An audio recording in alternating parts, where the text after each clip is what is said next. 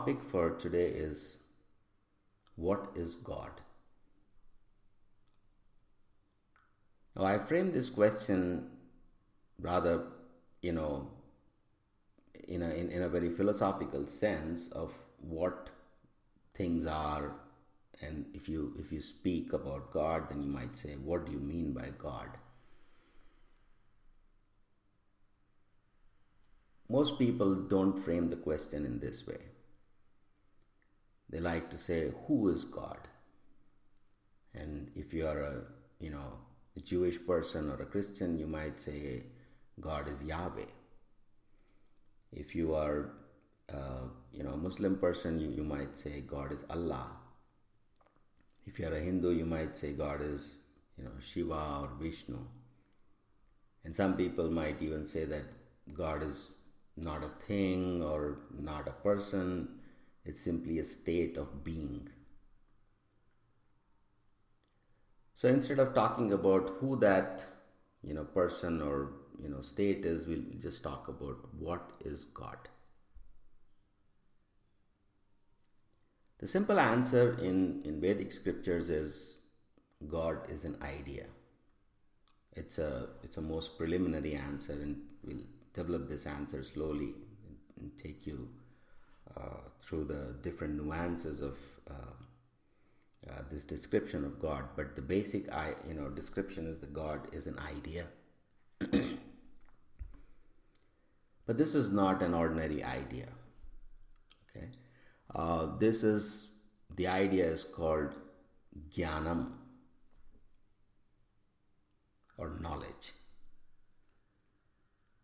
So Srimad Bhagavatam, for example, says, Vadanti tat tattvavidas tattvam yajnanam advayam. This knowledge is non-dual, and I'll come back to this question of what is non-dual in a moment.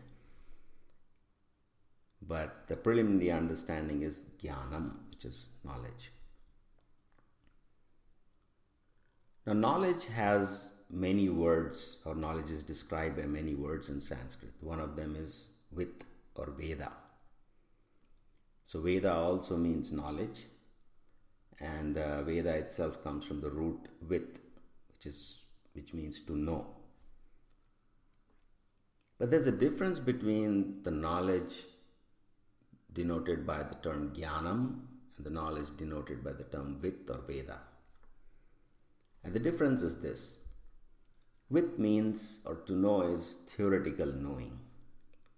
You can call this, in the traditional sense of bookish knowledge or theoretical knowledge. Whereas Jnanam is, experienced knowledge. And there is another term that sometimes used, which is called Vijnanam, which means realized knowledge. So let me illustrate these differences through an example. When you, for example, when you study about Newton's laws of motion, you might come across some formulas, or you read the 3 laws of motion in a book. You memorize them, and you might sort of, try to understand them, but to a certain extent you will. At that stage, you have with or Veda. You have theoretical knowledge. But then you might also try to build a steam engine or a bicycle, and you might use those laws in terms of calculations and things like that. Might try to solve some problems. At that point in time, you have Jnanam, assuming you're able to solve those problems. So by applying this knowledge to real world problems, you begin to understand, the Newton's laws, right? So that's the practical application, and that leads to Jnanam. And over a period of time, you might compare these laws to lots of other laws, contrast them, and understand how this law is different from the other laws, or what are the different formulations of this law. For example, Newton's laws have, at least 3 different formulations.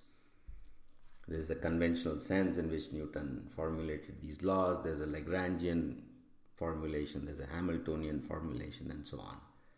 As you formulate the laws in different ways, after you have done some real world applications, then you have a deep realization of what are the basic philosophical and ideological assumptions underlying these laws. And that type of realization is called Vijnanam. So, when we talk about knowledge here, you can say theoretical knowledge, practical knowledge, and realized knowledge. But we will just restrict ourselves to this notion of knowledge. So when we say that God is an idea, it's an idea of knowledge. And everything is said to expand from this knowledge. So, for example, knowledge has many departments. You have physics, mathematics, logic, philosophy, biology, economics, etc. And these are the different classes or different divisions of knowledge. But somebody can ask you, after you study all these subjects, what do you know? And how did all this knowledge come to you? So the explanation in Vedic philosophy is that the origin of all these forms of knowledge is knowledge itself. And that is called Jnanam. So when I ask the question, what is God? We're not so much interested in the name by which we call God. Whether it's Vishnu or Yahweh or Shiva or Allah or state of being. We're more interested in understanding what do we mean by God. So, Jnanam Advayam. Now let's talk briefly about what do we mean by Advayam. Dvaya means two-ness. It's the sound of dwa or duality exists in other languages like English as well. And to understand what Advaya, which is non-dual, we should just take an example of what do we mean by duality. So think of a coin. Coin has two sides, a head and a tail. And the head and a tail are logical opposites, or at least conceptual opposites. And in Vedic philosophy, everything in this world comprises of duality. So you have head and tail of a coin, you have things like love and hate, you have left and right, you have hot and cold, bitter and sweet, black and white, and so on. And there's a particular nature to these dualities or dual ideas, which is that number one, they are mutually contradictory, and number two, they are mutually defined by each other. So this duality is very different from the contradictions or contradictories in Western logic. Because when you speak about contradictories, then only one of them exists or only one of them is true. But these dualities are simultaneously existing and simultaneously true. For example, if you touch a hot object, you say, oh, it's hot. And when you're talking about hot, you're referring to that object. But it would feel hot only if your hand was relatively cold in comparison to that hot object. So what we call heat is actually a gradient in which some heat is transferred from the hot object to your hand. The object is hot and your hand is cold. So hot and cold exist simultaneously, which means they are in two different things. And because they are in two different things, we call this world duality because it's comprised of opposites. This opposite is not a contradiction because hot and cold are in different things. They are not in the same thing. And of course, they could be, the same thing could be alternately hot or cold, but not at the same time. Okay? So, this world is duality, which is not contradictory, because contradiction means the same thing is hot and cold, or it is hot and cold at the same time. So there are opposites, but they're also mutually defined. And this idea of mutual definition is a little more complicated, but at this time we can just say that if I did not have the notion of cold, then I wouldn't have the notion of hot, because I only understand them through opposites. Now, in 20th century philosophy, there's a field called semiotics. If you're interested, you can explore this.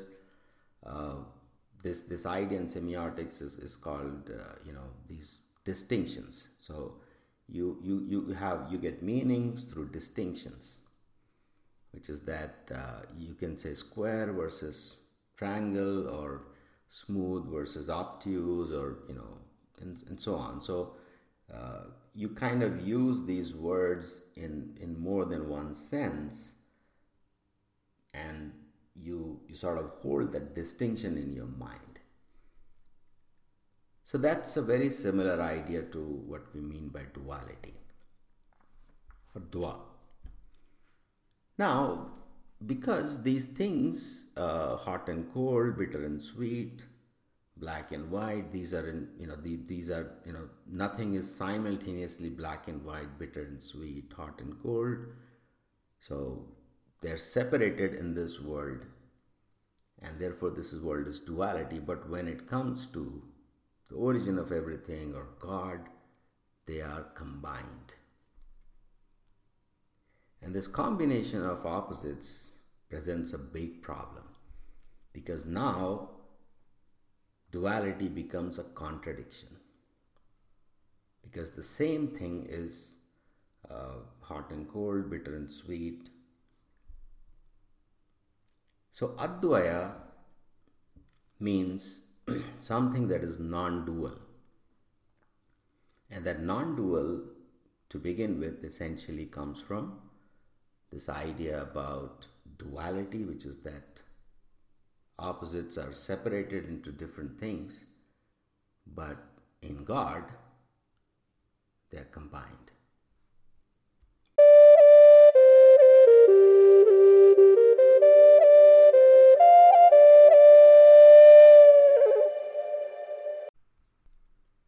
Now, before I move forward with describing the nature of this duality and non-duality, let's take some more examples. Let's pick the example of a coin. A coin has a head and tail, and head and tail are opposites. But there is something which we call a coin, which is neither head nor tail. At the same time, you can also say that a coin is actually both head and tail. So you are led to this notion of contradictions within this world, where you have a coin. The coin is neither head, it's not tail, and yet it's both head and tail. So if you want to understand what is non-duality in terms of God, we can think in terms of what is non-duality in this world. And an example is a coin. Now, when I say that a coin is neither head nor tail, and yet it's both head and tail, There's a subtle distinction in how we use these words, neither and both. And the subtlety is that we say that a coin is not a head, a coin is not a tail, but a coin has a head and a coin has a tail. If you are familiar with computer programming or object-oriented thinking, you would have heard these terms which are called is a and has a. A cat is a mammal and a cat has a tail. There's a difference. So when I say that there is a non-duality which is neither head nor tail, I'm using these terms in relation to the coin by, the conjunction is a. A coin is not a head and a coin is not a tail. But when I say they are both head and tail, then I'm saying the coin has a head and the coin has a tail. So, non-duality already has two meanings in this world. And these two meanings can also be applied to understand non-duality in relation to knowledge, which would clarify to us the meaning of jnanam advayam, simply rising from the notion of duality. When it exists in the same thing, for example, a coin is head and tail, there is something that's neither head nor tail, and it's both head and tail. And these are two different meanings of non-duality. So the first meaning of non-duality, let's consider that, which is neither head nor tail. This idea is called Brahman in Advaita philosophy. All over Vedic texts, this term is called Brahman. So there is a state of non-duality which is called Brahman or Brahma, and it is neither of these opposites. So Brahman is not hot, not cold, not black, nor white, not bitter, nor sweet, nor love, nor hate, and you can go on like this. So these dualities are supposed to be created by material nature. And Brahman is something which is non-material,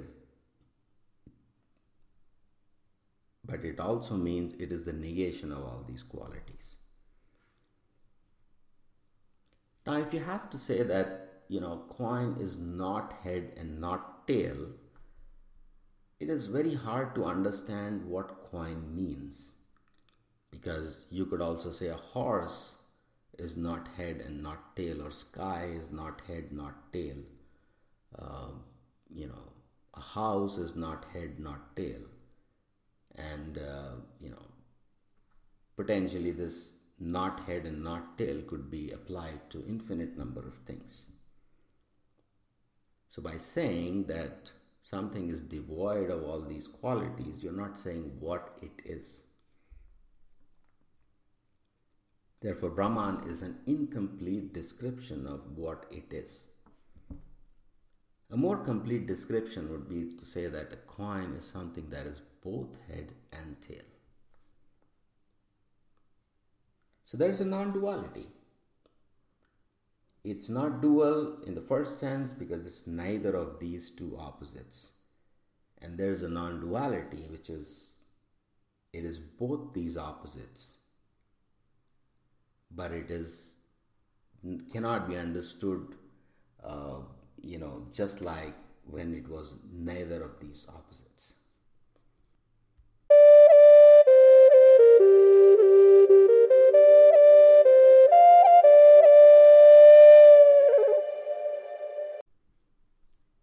So Jnanam Advayam, which we can say that non-dual knowledge,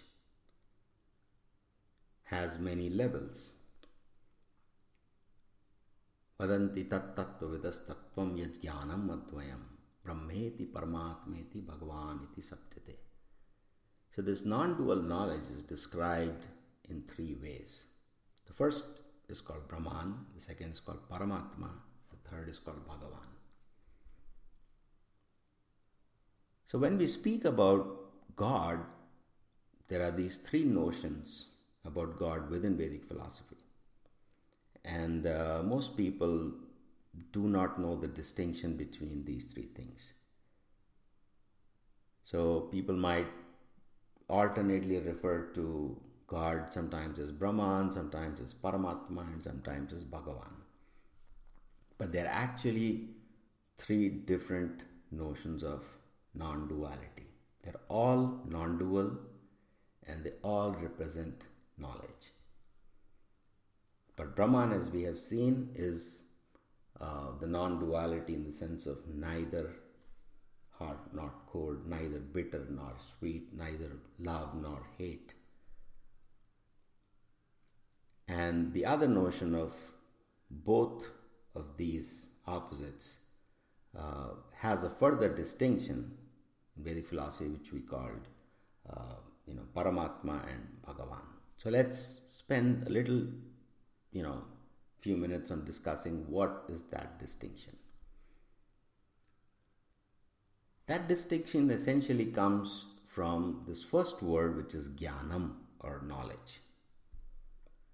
And I said earlier that jnana means realized knowledge, and or we can treat it as the idea of knowledge.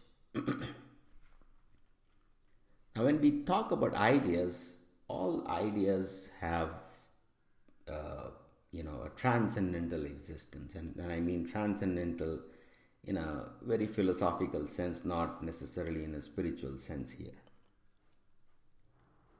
This transcendental sense of ideas comes or existed even in Greek philosophy, in what is now called Platonism, where Plato said that there is this world of things, tables, chairs, houses, trees, so on, and there is a transcendental world of ideas. In this world of ideas, there is an idea of a tree, there is an idea of a house, people, cars, and so on. But these are like pure ideas. Whereas this world is a reflection of that world of pure ideas. And in this world, there are two things. One is a substance and an idea.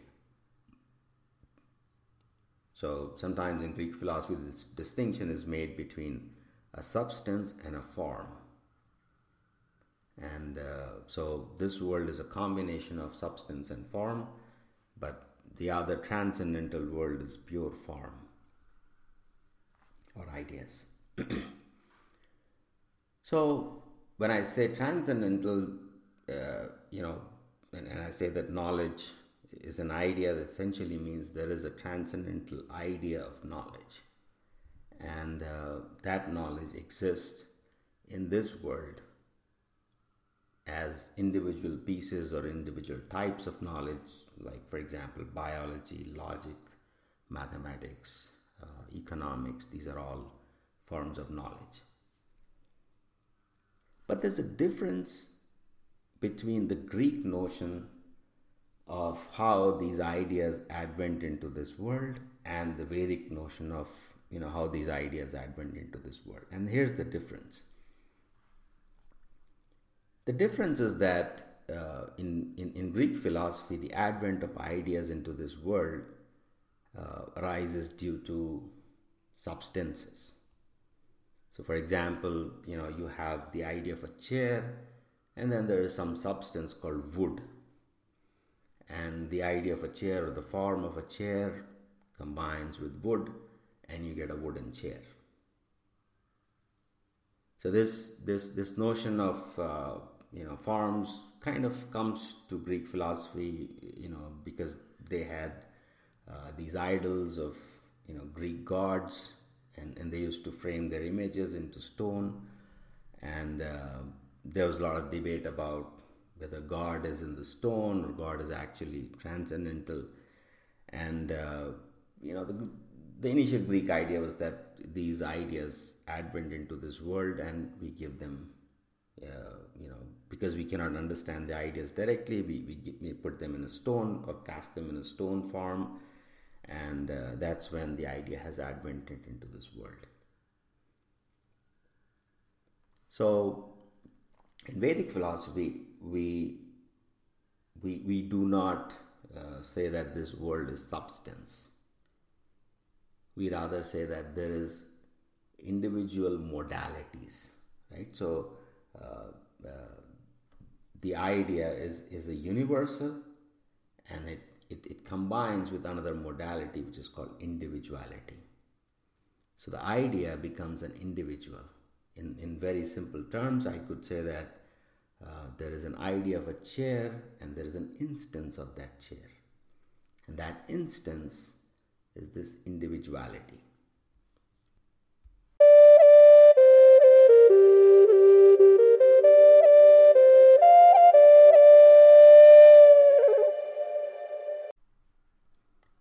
Now, once you get an individual chair, you have two notions of chair. The first one is the transcendental idea of a chair. But alongside that transcendental idea of chair, you also have an individual chair.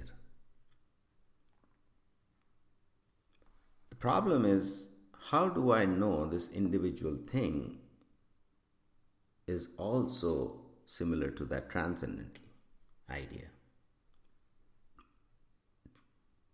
And this problem arises because the idea is one, but the instances of that idea are many. For example, you have one idea of a chair, and there are millions of chairs. So, when Greeks said that the idea advents or combines with substance, there was a lack of clarity on how one idea actually becomes many instances of that idea. For example, how does one idea of chair combine with many, pieces of wood, and how does it become many chairs? Because whenever that combination occurs, it's inherently assumed that there must have been many copies of that idea of chair, which then combined with many instances of wood, and those many copies of ideas and these many pieces of wood combine to create many chairs. Now that would create the problem that those individual copies had to be created somehow or the other. So it won't be enough to just say there is one idea of chair. We would rather have to say there is one idea, but it has literally infinite copies. So by saying that we accept a modality of, or the idea of individuals, we are not adding anything that is unnecessary to this older, or at least in terms of Greek philosophy, the idea of universals. So, but when you have a chair, then at that point you ask, how do I know it is a chair? And of course the Greek answer is that there is a copy of this idea of chair which is inside that chair. And this is where Vedic philosophy differs. It says that the idea of chair is still transcendent, but the chair inside the individual chair is a reflection of that idea. And these two, the original idea is called Bhagavan, and the reflection of that idea in each individual thing is called Paramatma. So therefore, in Vedic philosophy we'll say Bhagavan is one, but Paramatma is present in everything. In a different language we can say Bhagavan is transcendent, and Paramatma is immanent. The term immanence also, is a relatively, it's a Greek term, and from this immanence comes this, and in the use of forms comes this word called inform, from which comes the modern word information. So we say that something is inside, it is informing, and it's immanent. So this immanence is Paramatma, and the transcendence is Bhagavan. But remember, we already said that this is non-duality of knowledge, or it's non-dual knowledge, but it has a head and a tail. It is, it has bitter and sweet, and so on. So the second type of non-duality is actually has two forms, a transcendent form and an immanent form. A good way to understand this is to say that when you see a chair, you see something that's inside the chair, which makes you identify it as a chair. But if you did not see the chair, there is still the idea of chair. In a sense, if all the chairs in this world were destroyed, the idea of chair would still exist. If this world was completely destroyed, still the ideas would exist, and the existence of those ideas was recognized even in Platonic philosophy, because the transcendental world of ideas exists when this world doesn't exist. And when the world exists, there is all these ideas have advented inside individual things. Now, once we say that, jnanam advayam, non-dual knowledge, has advented into everything in an immanent form, we are essentially saying that everything in this world has the property of being knowable.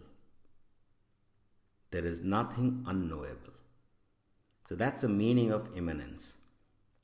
Just like if you see a chair, you say it has the property of chairness. Chairness is immanent, or informed into the chair. Similarly, when we say knowledge is immanent in everything, what we are saying that each of these things have sprung up, or they're informed, or they're immanent forms of knowledge. In very simple terms, everything is knowable. And all these things have been produced from this idea of knowledge or knowability. So there are different divisions of knowability, which is very big topic in Vedic philosophy. What are the different ways in which we know? For example, sense perception, like seeing, tasting, touching, smelling, hearing. These are sense perception ways of knowing. Then there's a way of knowing by the mind. There's a way of knowing whether something is true or not, whether something is good or not, whether something is right or not, etc. So there are many divisions of knowability. But all these divisions have simply expanded from this idea of knowability. And this knowability is immanent in everything, which is why the world is knowable. So I can know this world through sense perception, through thought, through various kinds of judgments, analysis, observation, and so on. But the root of all these things is that it's knowable.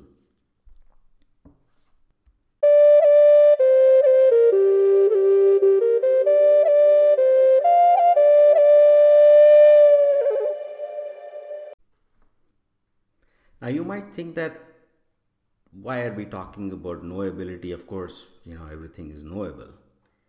But remember that this is not such a straightforward idea. At least in Western philosophy, it's not obvious to everybody that the world is actually knowable. In fact, there have been extensive arguments from empiricists like David Hume, George Berkeley, and so on, to say that the world is actually not truly knowable. Because when I see, I'm just getting taste, touch, sound, smell, and sight. I really don't know what it is behind the perceptions.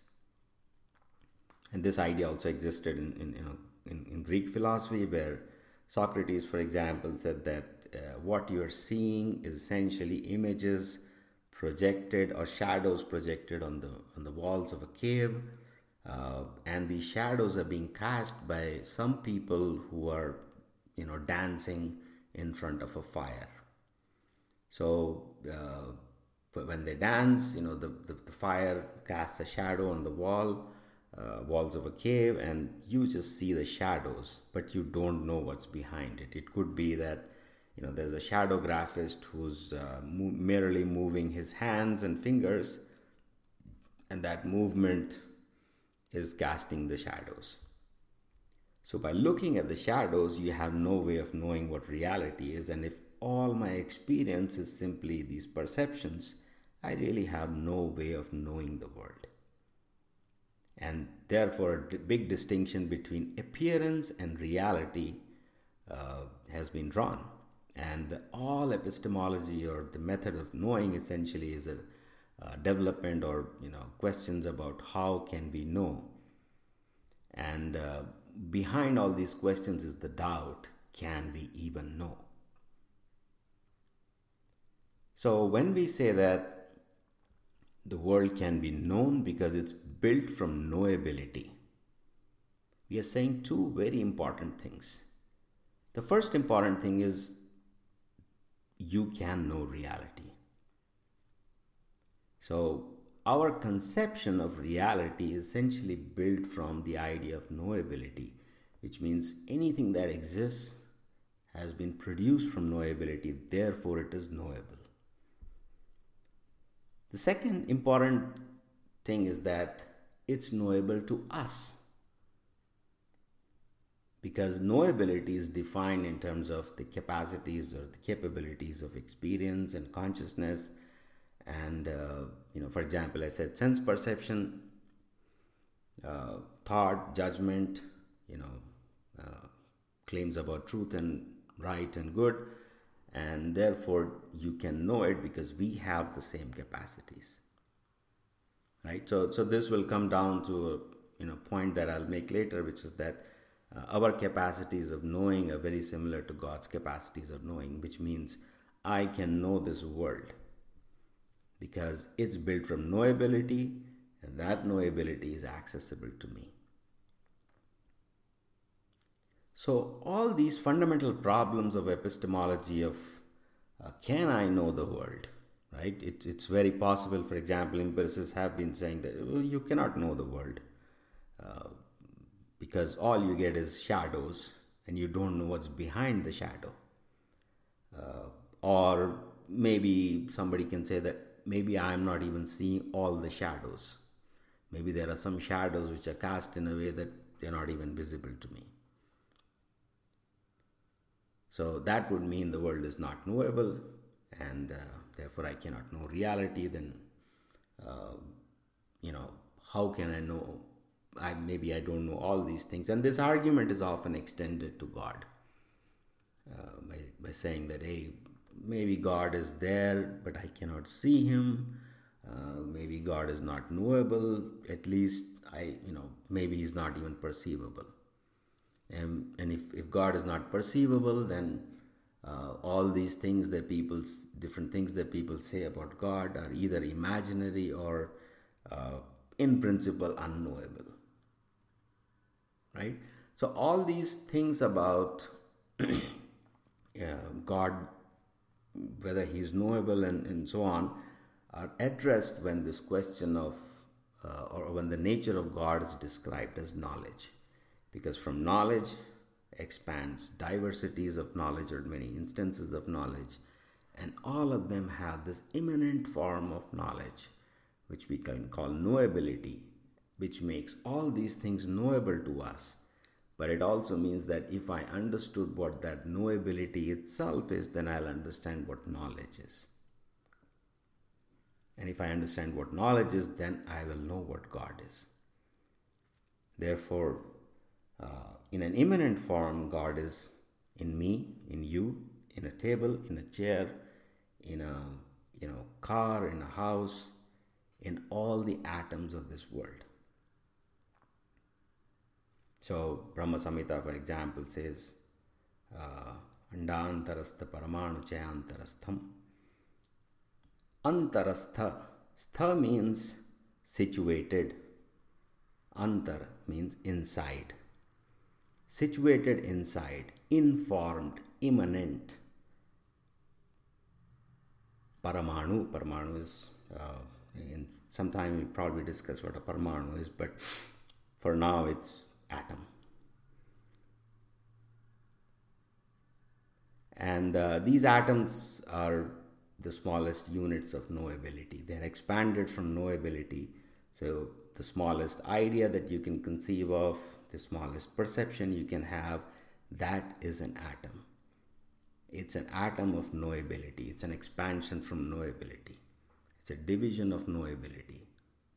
It's a unit of knowability. Or you can say it's an instance of knowability.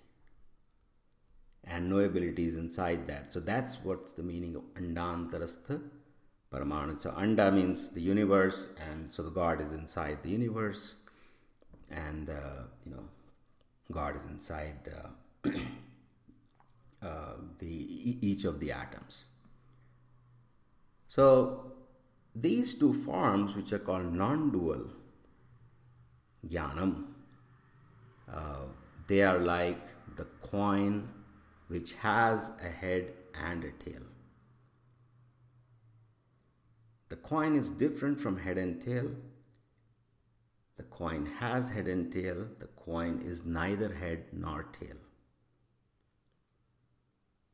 So all these contradictions, they might seem very contradictory in a classical sense if we take, like opposites. But if you think of, for example, a coin, then you can extend this idea and say that coin is not head, not tail. Coin has head and tail.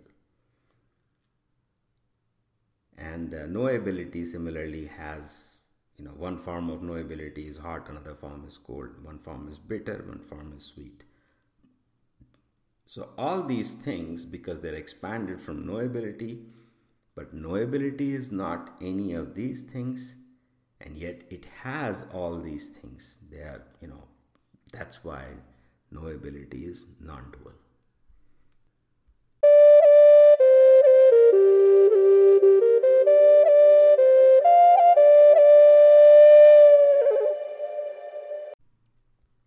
So now we can go back to the question of jnanam, advayam. We have accepted that, or we have said that, it's non-dual knowledge. And so this is the Vedic description of what we mean by God. And of course, the term God is, that term is never used. For example, in this verse, which says, Vadanti tat tattva vidas tattvam. So tat means that, and tattva means the essence, or what is that. So the knowers of the essence of that say that that is non-dual knowledge. And this non-dual knowledge can then be understood in three forms, which is Brahman, Paramatma, and Bhagavan. And Brahman is neither of these opposites, and Bhagavan and Paramatma are transcendental and immanent forms of this non-dual knowledge.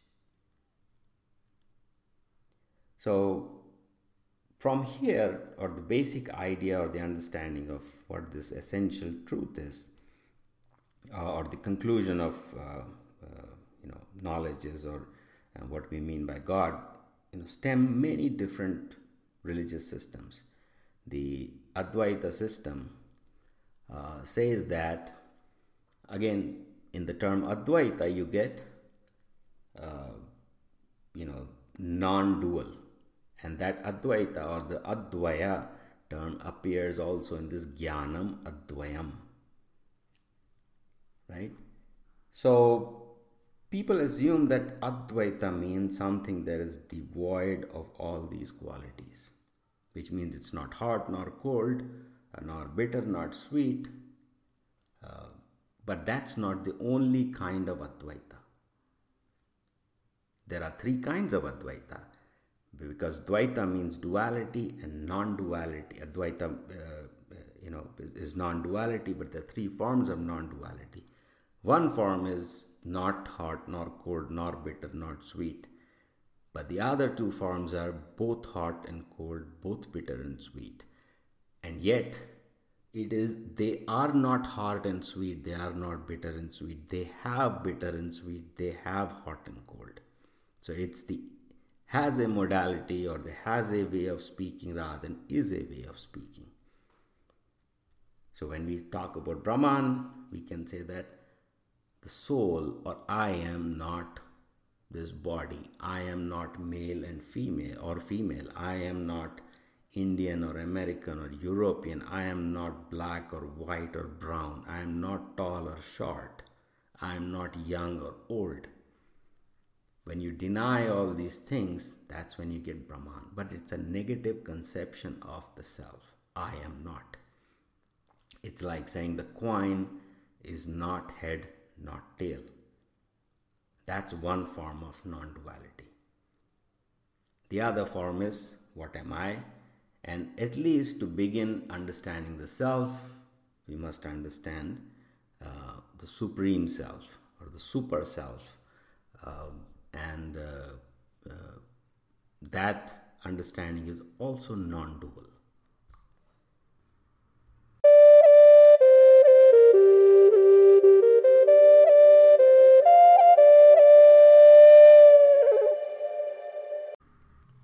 Now we must remember that because duality is constructed out of opposites, and when we say, in Western logic we say that something could be either hot or cold, either bitter or sweet, and there are two logical principles.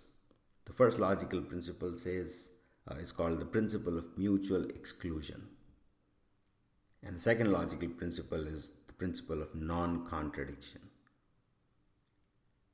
So non-contradiction essentially means that something cannot be both hot and cold simultaneously, right? Because that would be self-contradiction, and we cannot allow self-contradiction.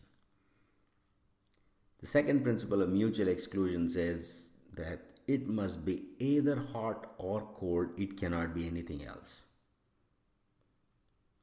Right? So you can't say that there is something called warm. If your distinction is hot and cold, then it must be either classified as hot or cold. It cannot be anything in middle. It cannot be something other than hot and cold. So these two logical principles are framed by saying that it cannot be neither hot nor cold, and it cannot be both hot and cold. So duality essentially means logic. This world is dual. It means to say that it is logical, because things in this world are not simultaneously hot and cold, and they're either hot or cold. So, but non-duality is the notion that there is something that is neither hot nor cold. So you're breaking the principle of mutual exclusion. It is illogical. Similarly, when you say that something has both hot and cold, or head and tail, at that point, you are breaking the principle of non-contradiction. So, non-duality, in a sense, becomes the violation of logic, where you say that logic applies to this world and logic doesn't apply to this transcendental reality. But this notion that logic doesn't apply to transcendental reality, which can be Brahman, Paramatma, Bhagavan, and so on, is a very physical notion of the world. As you know, we discussed previously, when you speak about a coin, the coin is neither head nor tail. The coin has both head and tail. So this principle of non-contradiction and mutual exclusion is being violated even in this world. Whenever you talk about a coin, you know it's different from head and tail, and it has both head and tail. So these principles are being violated here. And if we can understand how these principles are applied to this world, then we can also apply them in the case of knowledge or knowability. So many philosophers, in both West and East, and especially in Indian philosophy, there are a lot of people say that we cannot know the absolute truth, we cannot know God, we cannot know Brahman, it's unknowable, undescribable, and so on. And that is partly true in the conventional sense of physical logic, where something, your hand is cold and maybe a hot plate that you're touching is hot. And these are two different things, and something cannot be both hot and cold. So how do I understand this contradiction? But when you start thinking in terms of ideas, then the idea of a chair is transcendent, the idea of chair is immanent. Because if the idea of chair was not immanent, then you could not know anything as a chair. And because this idea of chair is immanent, then you say the chair has a leg, has a seat, has a backrest, has a handrest. So all these other things which might be front and back, left and right, up and down, these are, you use the term has a. So the chair has a back, has a seat, has legs. But the chair is not the backrest, it's not the handrest, it is not the legs. Right? So the very notion of an idea by which we understand the world is also self-contradictory, or at least it violates these classical principles of logic, which is mutual exclusion and non-contradiction. So many things have to be understood in this process of saying that the world has emerged from knowledge and therefore it is knowable. The first thing is that I can know the world because it's knowable. This knowability conforms to my modes of knowledge, but this knowledge or knowability is also breaking my principles of logic. And in that sense, my conventional sense of, or the ways I've defined this knowability through logic or modern science is not achievable because it breaks the principles of logic.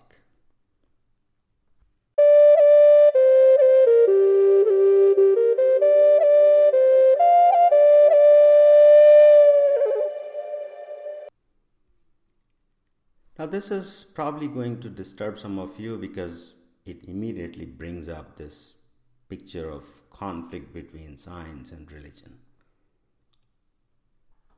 Science is working on logic, which is mutual exclusion, non-contradiction.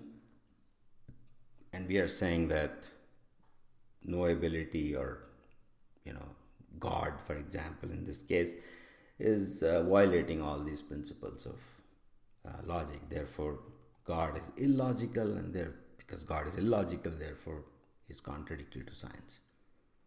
But that's not the argument I'm going to make, because I'm going to say that even if you see a chair or you have a coin, you are already using language in ways that are illogical. And yet, there are some nuances in in ordinary language, which do not or partly exist in science, but not very clearly in logic. And these nuances are is a, has a, types of things. Uh, the the real problem is that you have an opposite like head and tail, and you say that something is neither head nor tail. That's like saying there's a cube which has a left and right, but the cube is not left or right. So that, or a chair which has a backrest, a seat, and legs, but the chair is actually not the back seat, not the legs, not the handrest, not the legs. So the natural question is, what is this chair? Where does it exist? It's not, because it's not the handrest, so it's not in the hands, because it's not the back rest, therefore it's not in the backrest, it's not the seat, it's not the leg, so it's not in any part of the chair. So there is a chair, but it's not in any part of the chair. Then where is it? And the answer is that reality has many levels, and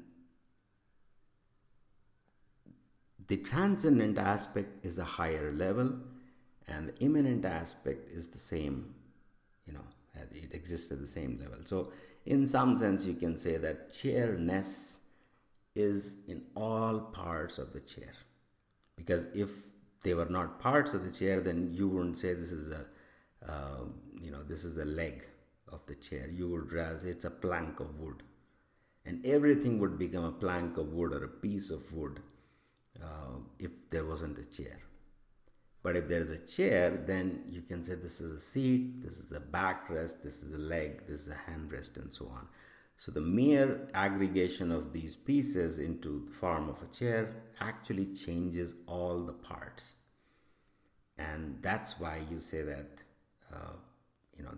there is a descriptive difference. You describe the world in different words if they are part of a chair versus if they are not. So in that sense, chairness is immanent in all the parts, and yet the chair is not any of these parts. So even this world, or at least you can say the way we describe the world through ordinary language, through ordinary concepts, is illogical. The problem is not a contradiction between a religious language and a scientific language. The contradiction is between ordinary language and the scientific language. Because in ordinary language, you are able to speak about the coin, which is, both head and tail and neither head and tail, which has, all these parts of the chair, but the chair is not any of these parts.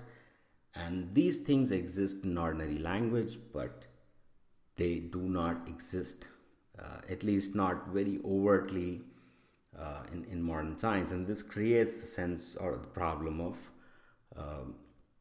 the contradiction between religious language and a scientific language, which essentially is a problem of logic, because we are trying to break the principles of logic by saying this world is duality, but God is non-dual. Now, once the problem is posed as the contradiction between ordinary language and scientific language, then we can liberate this discussion, or we can change the at least context of this discussion from a debate between science and religion and move the conversation to how do I perceive the world in terms of ordinary concepts, which is completely different from how do I speak of this world in a scientific language. And the essence of this problem is that science doesn't speak of the world at all in terms of concepts. For example, there is nothing called hot and cold. There is only temperature. It is not big and small. It has some length in terms of meters or feet. It is not long and short. It is not near and far. It is not, uh, you know, close by or, immediate or further. And because everything is reduced to the measurement of a single standard. And, space itself, because of these measuring standards, space itself gets defined in a completely new way. And here's an illustration of that. When you speak in terms of opposites like hot and cold, there are two extremes to this space, if you call this so-called space. The left side may be hot and the right side may be cold. And these are the extremes of the space. But if you speak in terms of length or a scale, that space has no limit. Right? You can go on repeating meter after meter after meter. It's infinite to the left, infinite to the right. So whenever we start speaking in terms of concepts, our space is closed because there are two extremes of this space. One extreme is hot, other is cold, one is sweet, the bitter. And all these opposites essentially bound your language. They bound the description in terms of these extremes. But when you have physical measuring instruments, then space is unbounded. Now, this conflict between ordinary language and scientific language begins with these different ideas about space. One which has extremes and bounds, the other one which is unbounded or open. And because science employs all its properties in terms of these measuring instruments, which are unbounded dimensions, whereas in ordinary language we have everything that's bound by concepts. Therefore, a fundamental contradiction is created between these two languages.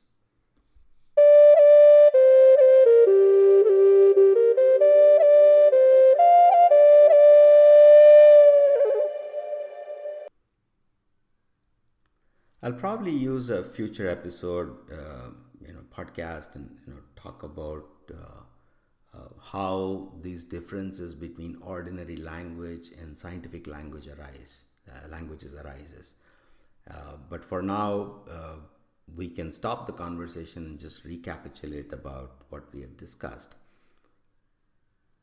We started with the question of what is God, and we said that every religion has a different name for God. It may be Yahweh, it may be Allah, it may be Vishnu, Shiva, and some people even say there's a state. Now, we accepted that there is a state of godliness which is called Brahman, which is devoid of all these dualities, and because it's neither of these dualities, therefore it's a transcendental state. And we also said that this godliness is kind of a little different from another non-dual state, which is both of these two opposites. And there are two forms of this, one which is transcendent and the other one which is immanent. And therefore we have three definitions of this transcendent reality, which is also immanent in this world. And this immanence in this world makes the world knowable, and yet this knowability is logically contradictory. And then we said that this logical contradiction is not a contradiction between religion and science. It's actually a contradiction between scientific language and ordinary language. So, lots of different notions about God, or most people who might not know these distinctions might be informative or instructive about how God is, the beginning of understanding of God is to say that God is an idea. That is the idea of knowledge. From this knowledge expands lots of forms of knowledge, and knowledge is embedded inside all these forms, because all these things are knowable. So this is a radical, uh, very different notion about what God is. It's devoid of, and it's not devoid actually, but we can get into what these, why these different names are used in the in related to God, and but instead of getting into those debates about my God is Allah and your God is Yahweh and my God is Vishnu and your God is Shiva, and then God is neither of these things but simply a state of existence, etc. When we go back to the question of, rather than asking who is God, we ask what is God. If we ask that question, then the other questions begin to seem a little less important, not completely irrelevant, but at least for the beginner, it frames the conversation into a better context. So that's all I will say for today, and meet you again next episode.